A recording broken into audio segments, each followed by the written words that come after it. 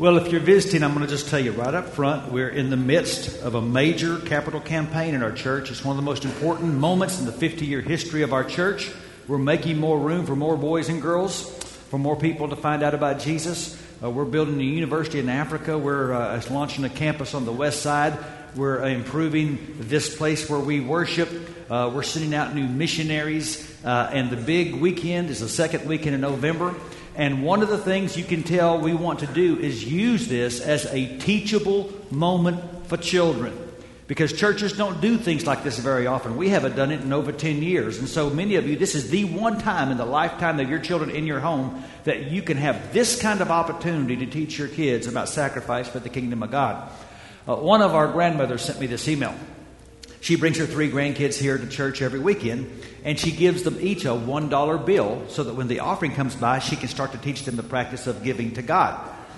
Well, recently, one of the grandsons asked if he could have his dollar early, and she gave it to him, and he grabbed one of those little envelopes and wrote $400 on the top. And she asked him why he chose that amount, and he went on to say that he's trying to get $400 so that his daddy will buy him a PlayStation and he can play video games at home. He went on to say he had already given his daddy a quarter and 2 pennies toward this effort. Well, now, Grandma thought this is a teachable moment. So she said, well, that's great, but first we should give to God, then we worry about other things. To which he asked a very good question. He said, why does God need money? She said, well, God doesn't need money. But God's people need money to take care of this house and to help other people around the world find out about Jesus. To which she said, he looked at his $1 bill and said, well, then, Grandma, shouldn't you be giving me a 5 or a 10? I like that kid. You see, we often refer to children as the hope of tomorrow. But that's only true if children have hope for tomorrow. Because you need greater hope to do greater things. So last weekend we talked about the importance of faith, but what I want you to learn today is there's a strong connection in Scripture between faith and hope. In fact, I'd put it this way, that hope currency determines faith capacity. In other words, your ability to really live by faith depends on how much hope you have in your hope account. That living faithfully today is contingent upon the ability to look hopefully at tomorrow. Let me illustrate this way. Back in the 1980s, the Nebraska Cornhuskers won several national championships. They were one of the best teams in the nation year after year. One of the worst teams year after year was the Iowa State Cyclones. And it was the week that Nebraska was going to play Iowa State. And everyone predicted what proved to be over a 40-point blowout. No one was under any illusion Iowa State had a chance. Now, typically in the bookstore at Iowa State, before a big game, they'd put up posters and banners like "Kill Kansas" or "Beat the Bears." But that particular week, they put up one that said, "Maintain dignity against Nebraska." Well, how are people able to do that? To maintain dignity when life gets really, really hard? How do Christians seem to live above what pulls so many people under? The answer is hope. That we live full of hope because we're convinced the tomb is empty. And that changes everything. The Bible says in 1 Peter 1 and verse 3, that praise be to God and Father of the Lord Jesus Christ. In His great mercy, He's given us new birth into a living hope through the resurrection of Jesus Christ from the dead. So we're able to live above what pulls other people under because hope floats. And if that's true, then suddenly what I do today matters. Because I'm sure about tomorrow. I want you to see that connection. Let me give you an illustration from the other side. Some years ago up in Maine, there was this little town called Flagstaff. And it was in a floodplain that was about to be created into a lake because the state government was going to dam a river and create a lake for the state. Well, this little town was about to be underwater, and they made all the arrangements that you have to do to make that kind of thing happen.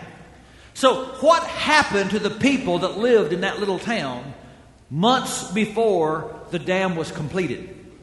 Simple. They stopped taking care of their town. People stopped doing repairs on the roof. They stopped fixing the fence. They stopped painting the house. They stopped fixing potholes in the road. Why care about something today if it's going to be gone tomorrow? You see, what I believe about tomorrow is going to powerfully impact how I behave today.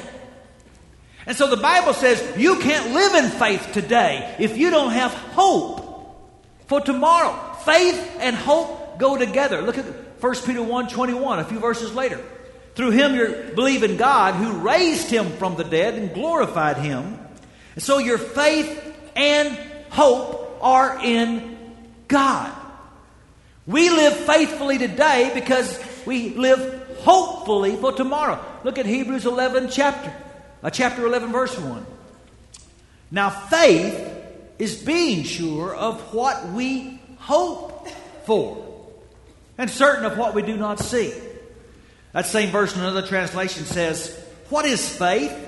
It's the confident assurance that what we hope for is going to happen. I live the way I live now because I am absolutely sure of what's going to happen then.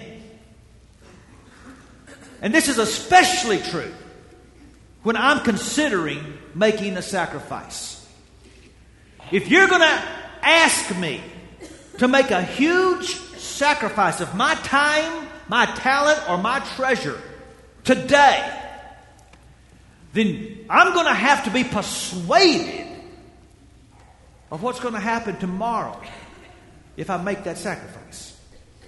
Now, let me show you a powerful biblical example of this principle. It's in Genesis chapter 22. It's a story of Abraham offering his son Isaac back to God. You remember that Abraham has waited decades for this promised child to be born. It says in verse 1, sometime later God tested Abraham and he said to him, Abraham, here I am, he replied. And then God said, take your son, your only son Isaac, whom you love, and go to the region of Moriah, sacrifice him there as a burnt offering on one of the mountains I will tell you about. That boy's name was Ishak. It means laughter. And for some years, this boy has brought laughter into Abraham's tent. He was 100 years old when this child of promise was born. He has ordered his entire life around this boy. And now he's being tested because heaven wants to know if Abraham's hope is in God or in the boy that God gave him. Now, Abraham lived in a time when other gods and religions sacrificed children as a show of devotion. This was a common thing. And to this point in the Bible, God had never spoken of his disgust of that practice. So when God says, I want you to sacrifice your son, God's not violating some prior command he'd given to never do such a thing. That's not the problem here. Abraham has already shown himself willing to protest. Back in chapter 18 when God was going to destroy Sodom and Gomorrah, Abraham stood up and said, what if there's righteous people living there? If Abraham isn't sure about how just God's intentions are, he'll say so. He doesn't say so here. Because he knows, just like Job, whatever God gives, he has every right to take back. That's not the problem. The problem is, how can God ask for the child of promise and still keep the promise? What he's got to reconcile is what God says he wants to do to Isaac with what God had said he wants to do through Isaac. So the question is, can Abraham step out in faith today to make an offering that's radical? And what I want you to see is that it was his hope for tomorrow that guided his faith today. Look at the next 3 verses with me. Early the next morning, Abraham got up and saddled his donkey. He took with him 2 of his servants and his son Isaac. And when he had cut enough wood for the burnt offering, he set out for the place God had told him about. On the 3rd day, Abraham looked up and saw the place in the distance. He said to his servant, "Stay here with the donkey while I and the boy go over there." Now here's what I want you to see. Look at these next words. "We will worship, and then we will come back to you." Now catch that. I'm going to go offer my son as a sacrifice.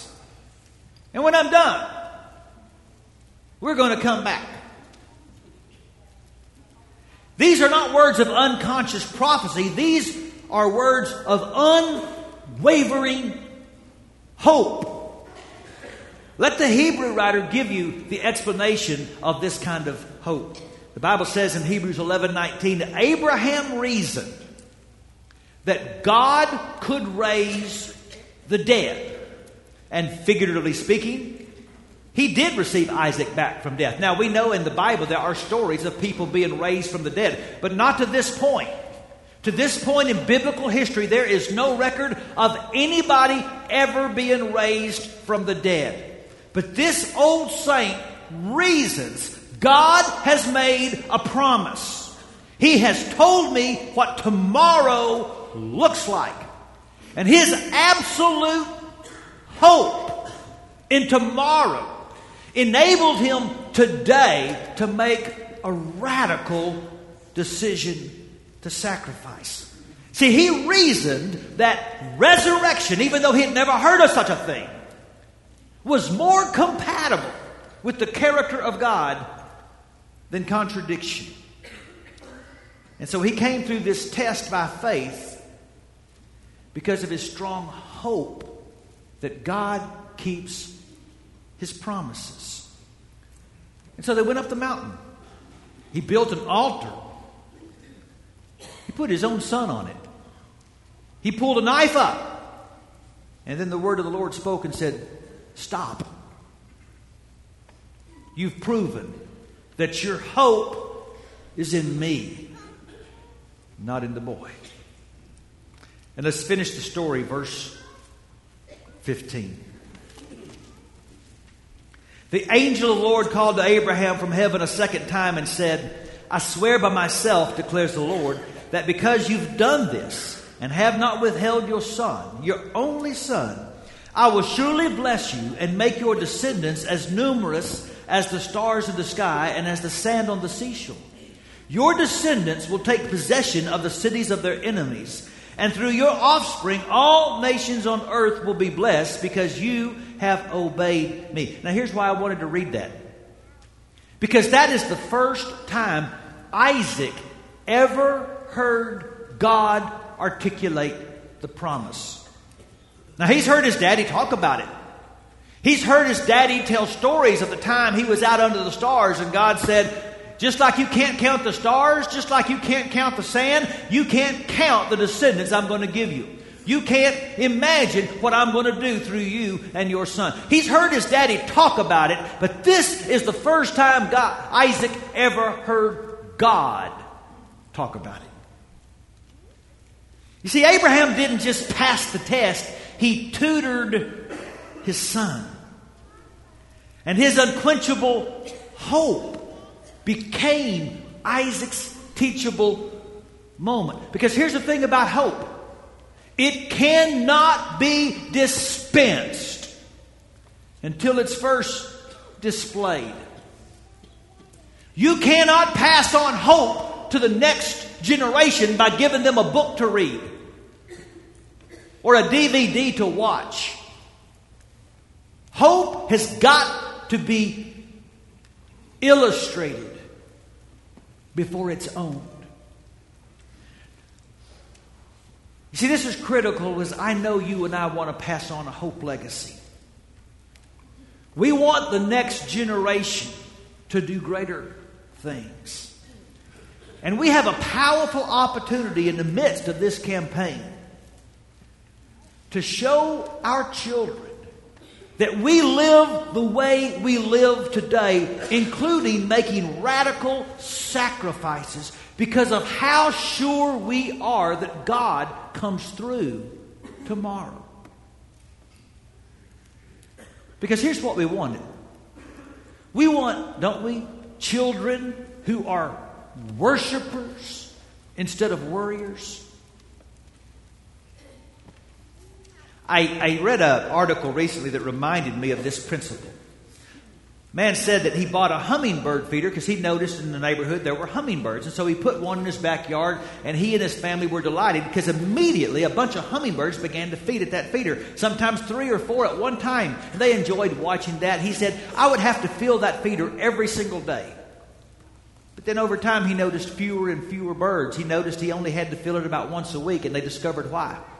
There was a larger male hummingbird that took over that feeder and made it his private possession.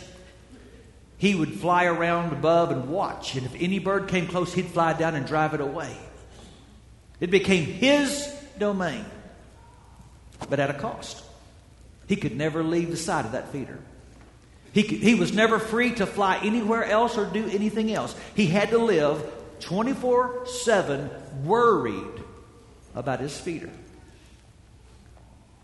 His possession became his prison. That's what's happening in this culture. We are living in bondage to stuff. And Jesus told us what would happen if we let this happen. You will worry. You will worry. You will worry. You will worry. Now, think with me. Not for 4 years or 40 years or 400 years. For 4,000 years. People have worshiped God doing this. Why do you think that is? One of the basic messages people have communicated for 4,000 years by holding up empty hands is this: worshipers cannot be clutchers. See, Abraham's whole life has been a series of learning this lesson. Let go of your home. Let go of your country. Let go of your family. Let go of Lot. Let go of Ishmael, your own flesh. Let go of your timetable of when the promise should be fulfilled. So when you see this man ascending this mountain, don't see the trek of a devastated, broken man. See a man on his way to worship. He has learned what worship is. This is the first time the word worship appears in the Old Testament. The first time the word worship appears in the New Testament is in Matthew 2, when wise men from the east come and they bring gold and frankincense and myrrh and say, "Where's the child? We have come to worship." Worship at its essence is bringing God an offering.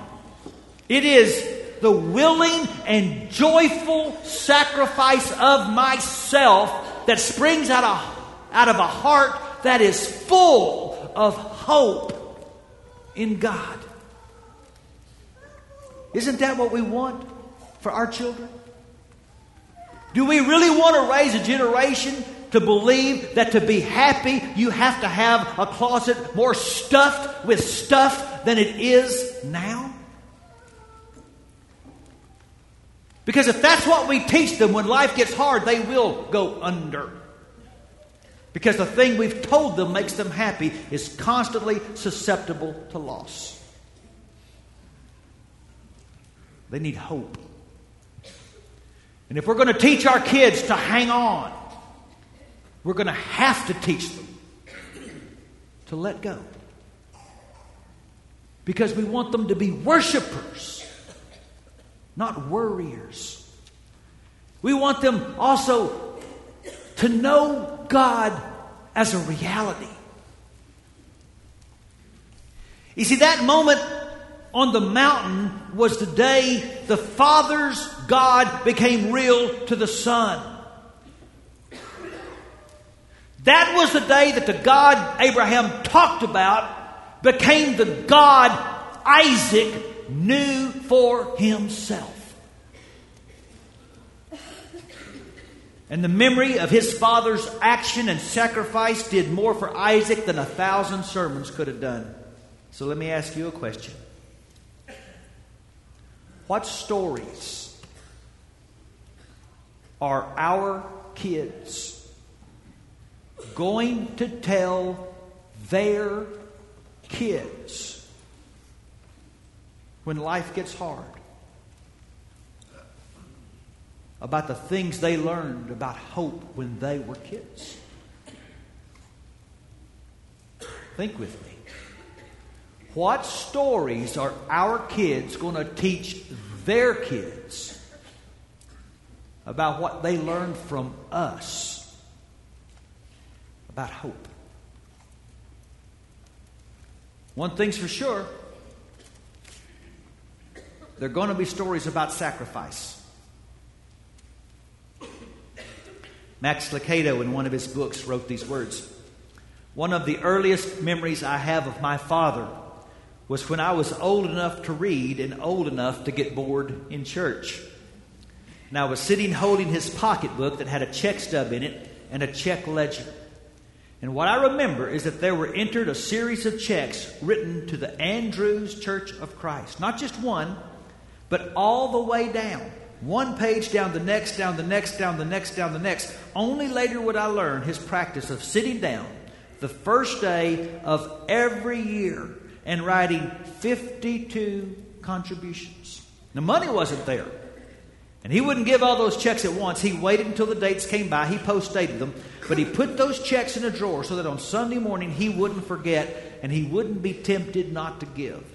And he didn't make a lot of money. I don't know what the amount was. But do you think I caught something? He never sat down and gave me a lecture on being a steward. But he gave me a lesson. I don't remember many sermons when I was little.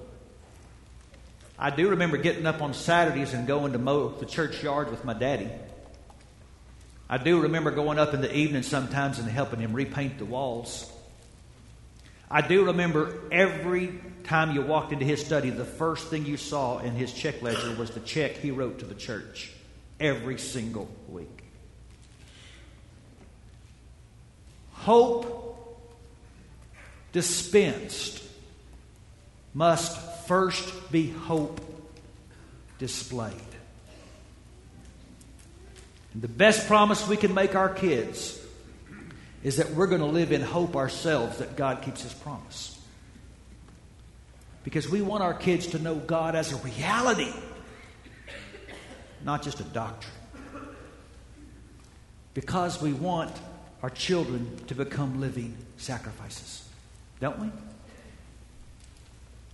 See, I want you to realize Abraham could not have gotten Isaac on that altar without Isaac's obedience. Isaac was a grown boy, big enough to carry wood up a mountain. Being a promise kept was not Isaac's choice, but becoming an offering was. And that trip to the altar would alter his life forever. Don't we want to teach the next generation to crawl up on altars? Don't we want to teach them to offer their lives to God? The Scripture says in Romans 12:1 that we're all to offer our bodies as living sacrifices. This is your spiritual act of worship. And look at that verse from the Message. Isn't this what you want for your children and your grandchildren? Isn't this what you want for them? That they would take your everyday ordinary life and place it before God as an offering. And that they wouldn't become so well adjusted to the culture they just fit it or fit into it without even thinking. Instead, they would fix their attention on God. But living sacrifices cannot be produced without giving sacrifices. It's really a simple equation. The next generation will not become living sacrifices unless they see the generation ahead of them giving sacrifices. We've been intentional in trying to include children in this campaign. From the teens doing their garage sale all the way down to the prayer journals we've prepared for the smaller children. We gave all the smaller children a big old milk jug with the Greater Things emblem on it. We used to want them on the weekend that we have our campaign to come up here and empty their jugs in the mud. The wheelbarrows in the mud. We remember we showed the pictures of what it's going to look like when we remodeled this place. And we mentioned that we're going to put the baptistry down front. Well, 3-year-old Mitchell McBroom got really, really, really excited about that. He's Patty Weaver's grandson. Patty sent me this past week. Every time my 3-year-old grandson Mitchell McBroom sees change anywhere, his house, his car, or somebody else's, he grabs it up and says, "This needs to go into the jar. We're building the baptizer." As he was walking along the sidewalk, Mitchell saw a quarter on the ground. He grabbed it up. He said, "Oh, look, a quarter. God must have dropped this. He wants me to put it in my baptizer when we get home." This past week, Mitchell's grandfather took him out to eat with his business partner, and the business partner asked Mitchell if he was going to buy lunch. Mitchell said, "No, all my money's going for the baptizer."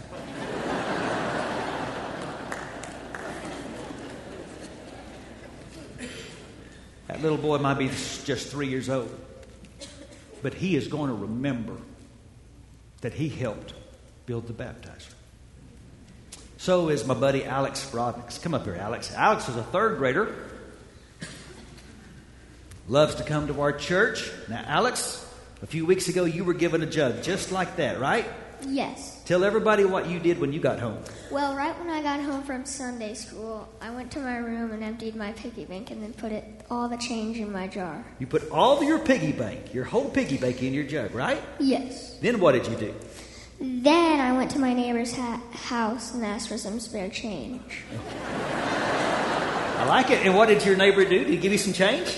Yes, he did. Are you going to go to some more neighbors' houses? Yes, I am. This isn't complicated, folks. Hey, tell everybody real quick, why do you love to come to this church? I like hearing the stories. You like hearing the stories. Well, let me tell you something, Alex. You are a part of God's story. And when you hear about missionaries all over the world, and when you hear about a college in Africa, and when you see people get baptized right over there in that new baptistry, I want you to know something. You help make that happen, buddy. Thank you, man. Love you.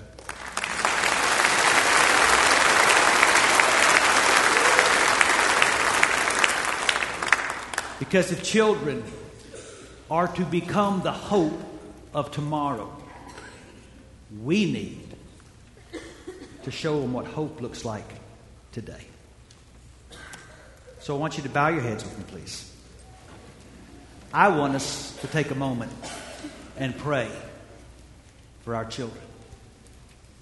Whether or not you have children or grandchildren that attend this church, we have the responsibility to steward the faith of literally over 1,000 children here at the Hills.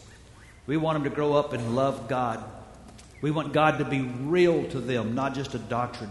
We want some of them to become missionaries and evangelists and servants of God. We want them all to be living sacrifices. Take a moment and pray for our kids.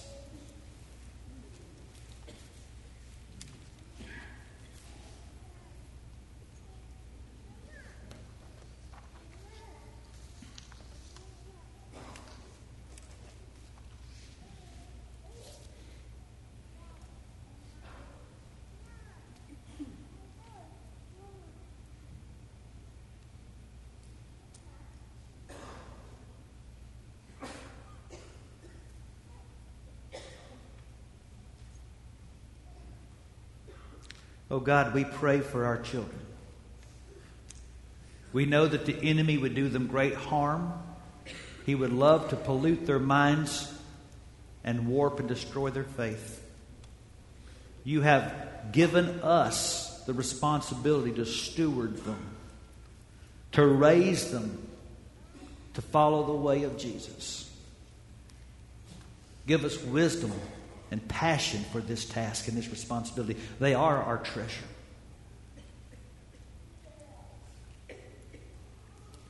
My prayer, God, is that when they grow up to be mighty men and women of God who do greater things, they will be able to say, we saw what it looked like from the generation that raised us. We ask God for our kids, for their safety, their faith, and their capacity to live and die for Jesus. In His name we ask it. Amen. I believe with all my heart the tomb is empty. I think it changes everything. I will not let newscasts or headlines or election results or stock market returns or anything else change how I feel about tomorrow, because I believe the tomb is empty. And that's where I put my hope. And I'm going to challenge you, if you have not put your hope fully in the Lord Jesus, you're on a sinking ship. You need to follow Jesus. You need to confess Jesus. If you haven't, you need to be baptized into Jesus. You need to let Jesus be your today and your tomorrow. We're going to sing about it. You can come and express that desire while we stand up.